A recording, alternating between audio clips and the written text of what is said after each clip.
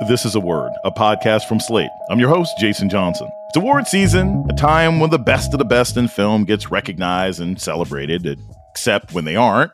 Black writers in Hollywood still struggle for attention and acclaim. And with another year and no African-American writers nominated for Oscars, how can Black writers actually break through? As long as you have creatives, engaged and passionate, you have an outlet. And I don't put it just on the creatives, because I think the point that's under your point is also they're gatekeepers as well. Writing While Black in Hollywood, coming up on A Word with me, Jason Johnson. Stay with us. This is the story of the one.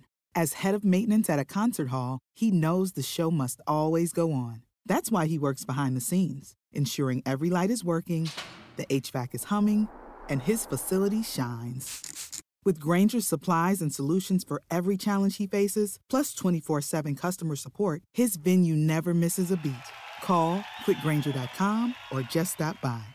Grainger, for the ones who get it done.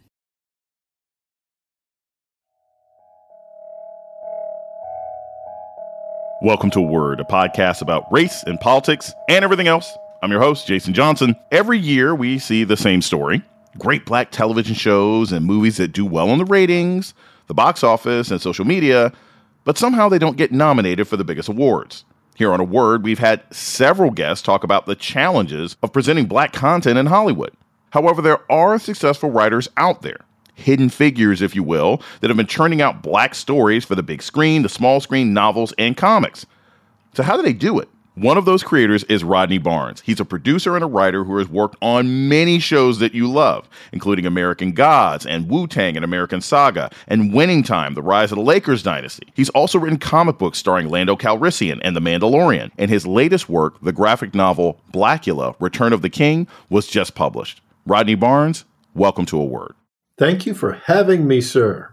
You have a really, really diverse writing career in Hollywood. You've written science fiction, you've written drama, you've written fantasy, you've written comedy. What's like the work that you are most proud of now? You're not going to like this answer, but it's always the next thing. I'm in the midst of working on the Jack Johnson story for HBO as a miniseries. And the reason that I think a lot of writers say the next thing is because you always get better. But typically you get better from the last thing that you did. Hopefully it evolves your writing process, and all aspects of you as a writer. So hopefully the next thing that you do is better than the last. From working on Winning Time, I learned how to deal with a large cast, a lot of moving parts, sports history that sort of has a lot of cross sections, whether you're dealing with politics, race, culture, and all of it sort of colliding with the idea of sport at the heart of it. And so the Jack Johnson story is all of that, plus a huge dollop of history during a really unique time in American history. So it requires more of myself. It requires me to take all of the stuff that you mentioned, the drama, the comedy, not so much the science fiction, but all of the other aspects that go into telling a human story. I have to pull all of that stuff together in order to infuse that into this. So I always say the next one, and Jack Johnson is it for me now. You started your career back in a time that I would call maybe like the golden age of sitcoms, right? The late 90s, early 2000s. You were on shows like My Wife and Kids, Everybody Hates Chris. My Wife and Kids ran for 9 seasons, and Everybody Hates Chris launched the careers of Terry Crews and William Tyler James. Yet neither show won a Primetime Emmy or Golden Globe. Did that bother you at the time? Is that the kind of thing that writers even think about when they're putting a hit show together? I don't think we actually thought about it, but I think we knew how much effort we had put into the show and how much talent was connected to it. We thought that we would be considered for more things than we were considered for. And that was a little disappointing. But then again, when you look at award shows, by and large, certainly during that period of time, we weren't really, and by we, I mean African-American culture, we really weren't recognized en masse. So you sort of hope, but in the back of your mind, it's probably not going to happen. You're one of the writers and producers behind Winning Time, Rise of the Lakers Dynasty. One of the interesting things about that show is it depicts the lives of these sort of iconic Lakers players at the beginning of their careers in the 80s. Here's a clip. You should be aware, young man, that we haven't settled on a pick yet. That's cool. I haven't settled on the team yet. But he's not opposed to a fair offer either, are you, son? This is a draft, not free agency. Choice is ours. He goes where he's told.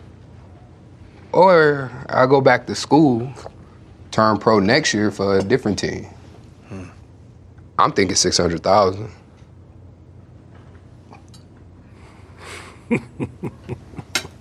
Look here, son.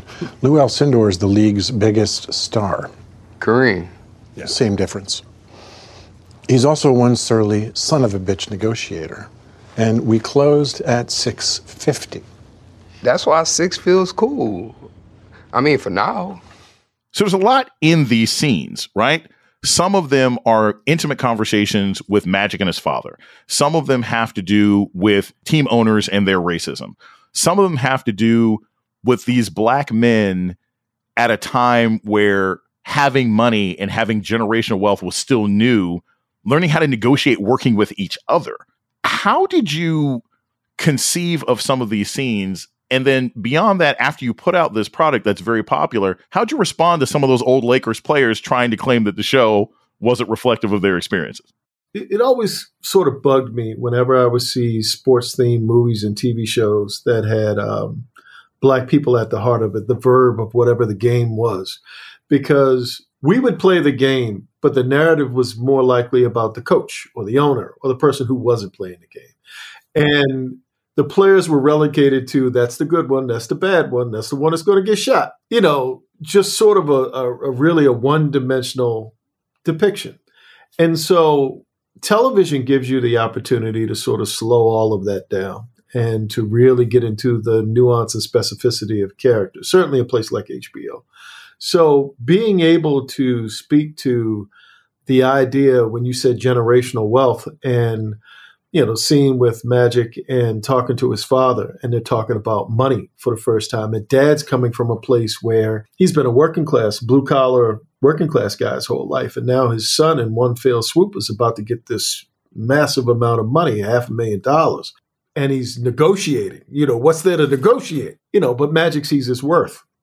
And it speaks to that generational thing of one to the other, but it also challenges the relationship of father and son. And that's the kind of complexity that was always like exciting to me, to be able to delve into that and not so much just the game. And then race within the idea of sport has always been intriguing, because television just shows you that one idea of the game that you see, what's actually going on behind the scenes. And, you know, we all know what's happening with the NFL and some of the problematic ideas, how race is being dealt with. And every once in a while, it pops back up as a character in the narrative and sort of disrupts the fun. There's stories behind that. And so being able to play with those stories has always been stuff that's really, really interesting. In regards to how the real people feel, I'm sort of empathetic to it. If someone was telling the Rodney Barnes story and I didn't have a say in how that story was being told, I would probably feel a way as well. You know, I would probably say, no, it wasn't like this and like that. And we do take creative license in the sense of, you know, you can't take 10 years and condense it into an hour and a half, and then everything be exactly as it was. But I will say we went through a painstaking research process. We scoured through older media and interviews that people had, YouTube, articles, you know, so much about that time. When you talk about that era, not just in television, but in print media, these stories were in your face, you know, in Sports Illustrated and these magazines. And so we studied all that stuff and came to the conclusions that we came to. We're all fans of the Lakers. Everybody on the show is. I started off a 76er fan during that period because I love Dr. J, but I've become a Laker fan of that team, the 79, 80, you know, those brothers. It really is a deep sense when you say the word fan. It's really more of an appreciator for what they accomplished. And so many things were happening beyond just the game itself. And then the narrative of Magic Johnson and Larry Bird almost becoming characters now, where you're not just playing a game, you're playing into the regional politics of Boston versus LA and the racial implications that come with that. and the histories that come with both not only their franchises, but those cities and those fan bases from those respective places. So it's so much under it to dig into that's really, really rich. And again, to try to pack all of that into an hour and have every single thing be exactly in that moment. No, I had lemon Gatorade. It wasn't red. It's like it's probably not going to happen. But we do the show with reverence, and we don't just make things up. Off the strength of Winning Time and your general record of success, you ink an overall deal with HBO. And, now HBO Max, the Discovery merger, all this different kind of stuff. There have been a lot of news and headlines about at least a perception that these new mega media conglomerates are less committed to stories from diverse creatives. They're less committed to stories about Black people.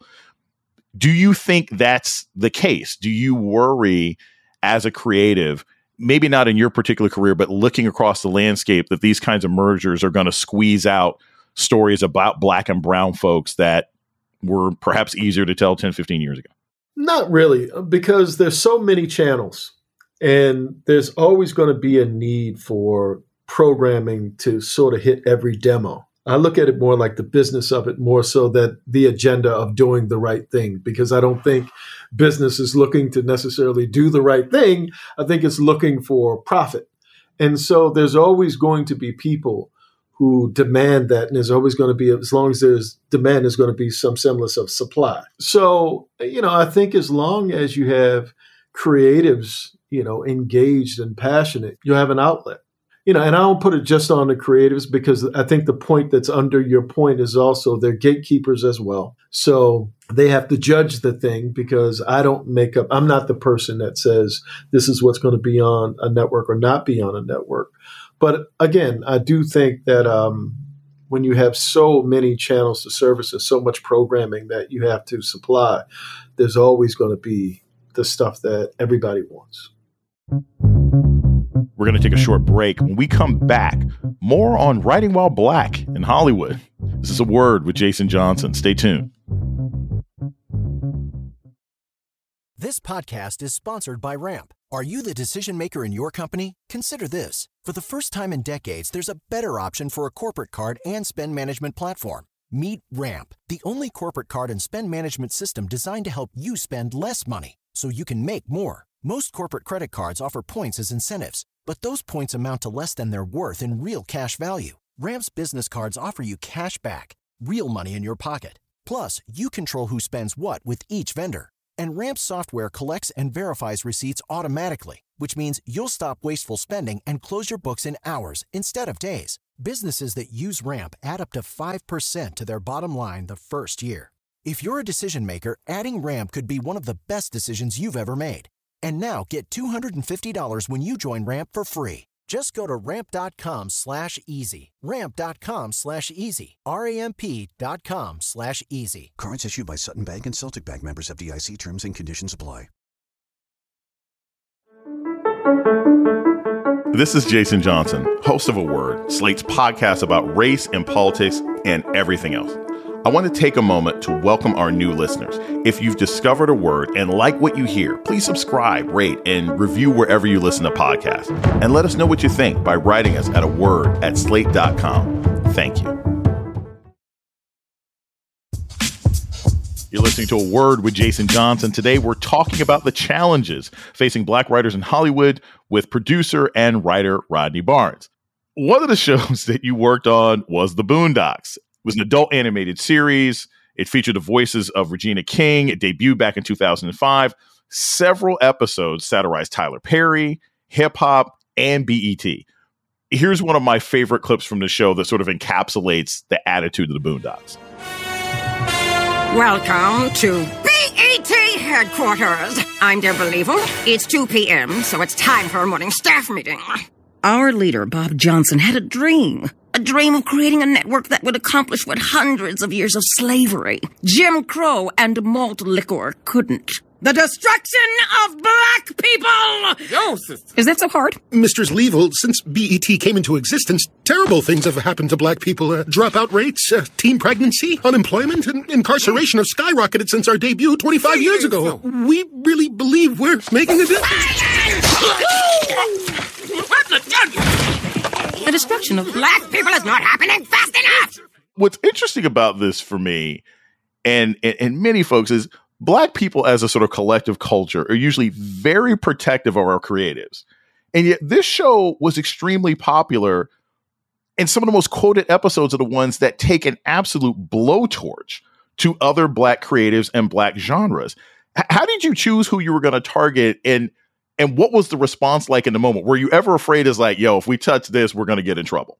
In the beginning, I looked at it like, because there was a degree of naivete there for me. It was never really about the person, even when you say the headline, like it's this person and we went after that person. It was usually an organization or an idea.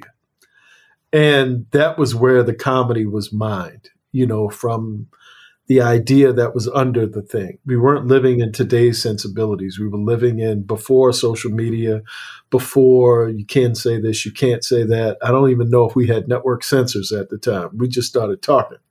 In hindsight, if you look at it through the lens of today, probably, some episodes wouldn't exist, or they certainly wouldn't exist in the way that, they did, for whatever my contribution was. But yeah, man, I mean, it really was one of those things where you sat down and you just had fun and you talked, and it was freewheeling, and, consequences be damned. But, there were consequences. But that said, when you think about the longevity and how people revere the show, and, invariably, whenever I'm talking to anyone about my TV career, it comes up, and we have the conversation we're having right now. I think under it really was a passionate appreciation for African-American culture. And I think that's the thing that sort of shined through the idea of it wasn't just about attacking people. It really was a strong point of view. So it wasn't so much that you were taking one side of an argument. It was a multifaceted thing, but I don't think there was ever an intent of hurting someone. That's not to say feelings weren't hurt. We're going to take a short break. When we come back, more about writing while Black in Hollywood. This is A Word with Jason Johnson. Stay tuned.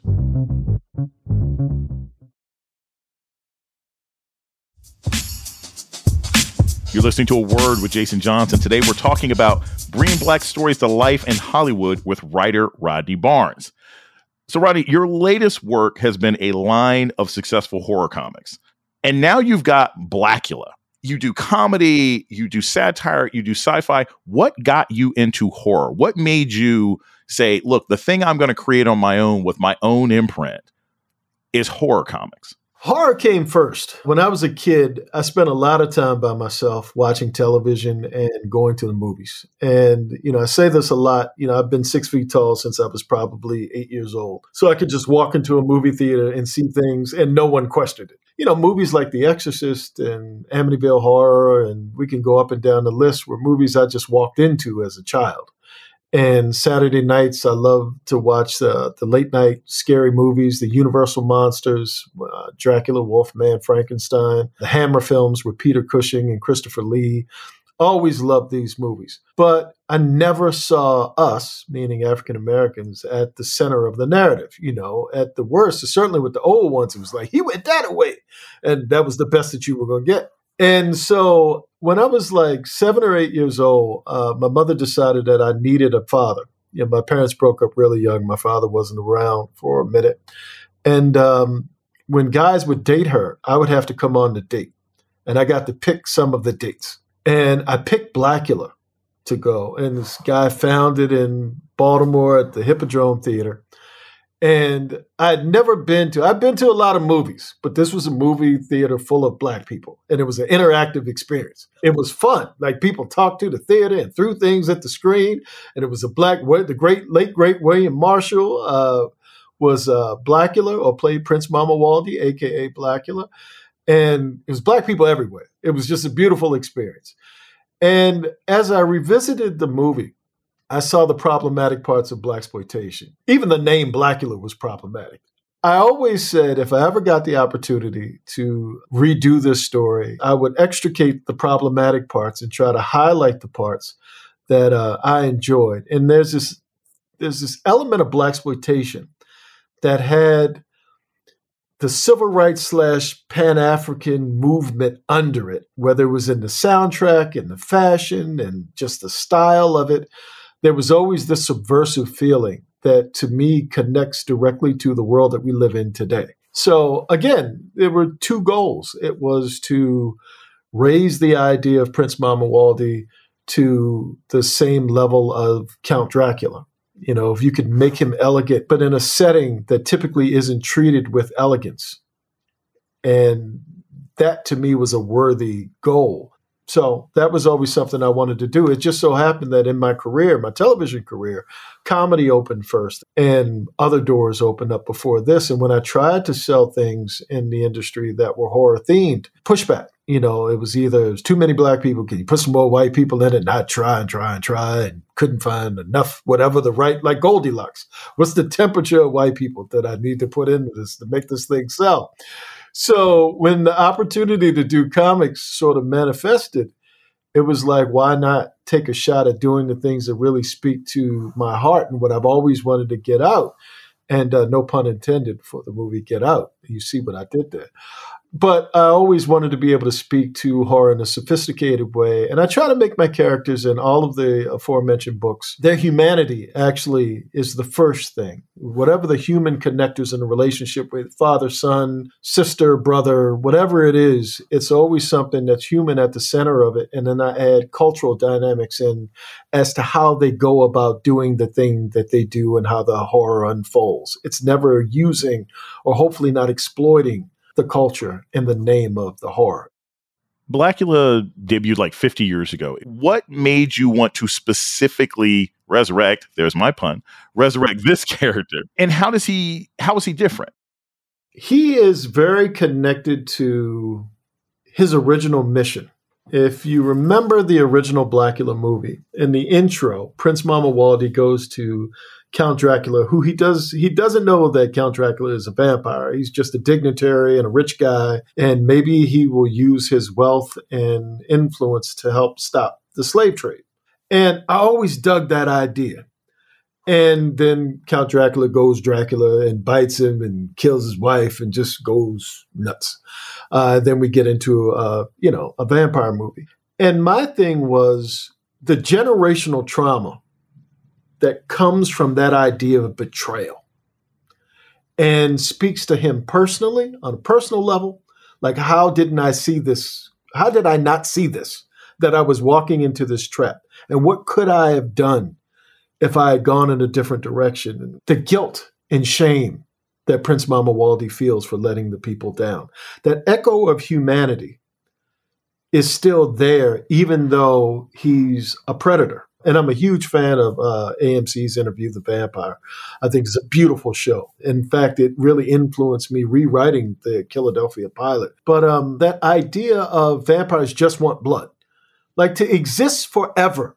And all you want is something to eat. What happens to your soul? What happens to trauma? What happens to guilt? What happens to all of those aspects of humanity? Do they just disappear because now you want blood so badly and you have fangs? I like the idea of the conflict, and Anne Rice has some of that, but I wanted to speak to it specifically to the culture and specifically to Prince Mamuwalde in a way that was heightened, because of who he was and what he was and what his original goal was. It wasn't just as an individual. It was an individual with a sense of purpose. It was an individual who thought that he could actually influence the thing that was happening that affected the entire culture for 400 years. And carrying that weight, to me, speaks to an even larger idea connected to generational trauma, connected to a lot of other stuff that I think makes it really difficult for us now to find peace. And to be able to use those themes and weave those themes into the narrative, just enough, not too much to where it's not fun and it's not a vampire story and all of that, but to be able to put a garnish every once in a while on a scene and to see that there's something else going on inside of him other than this insatiable desire for blood. To me, that was a worthy goal as well of why resurrecting Prince Mamuwalde. I listened to an interview you did with Tananarive Due. We've actually had her on A Word as well. You mentioned to her, you talk about generational trauma. That resonates through a lot of your writing. It's also something that ends up affecting writers. And you mentioned in your interview that like Hollywood almost killed you. What did you mean by that? And also, how do you think it almost kills other Black writers, people who are like, I can't even do this anymore, or they become depressed, or they shut down? What was that like for you? The first decade of my career, I was miserable. I was in complete misery because I reverse engineered a career. I don't believe I was meant to be here. If it wasn't like I went to NYU or USC film school and I came out, on top of the world and they picked me. I was a production assistant. I wanted to do a thing and I would sort of dip my toe in the water because I was afraid. I had imposter syndrome, I think, since birth. And once I got into a writer's room, every day was just abject fear. And so whatever it took to say things that weren't necessarily me, like I was pretending to be this person because I wanted to just be accepted and I wanted to stay. I just wanted to survive in it. And I saw people that I felt were more talented than me disappearing, and in some cases never getting another job. And so you add that to a person who's incredibly insecure and fearful and doesn't feel like he belongs. It doesn't look like the stereotypical writer, in quotes, in Hollywood. You add all of those elements in, it's stress. And my cardiologist used to say that, adrenaline was used as a safety measure, for when danger comes. It wasn't meant to be like on a constant IV drip. And I was on it all day, every day. And I've got to smile and I've got to come into a room and try to just throw jokes at the wall and try to be funny and try to be smart and try to be perfect and then not know whether it's working or not working other than to hope that the next year I get another job. That was terrifying. And then coming from a culture of people who just work 9-to-5 jobs and who are constantly telling me, why don't you get a real job?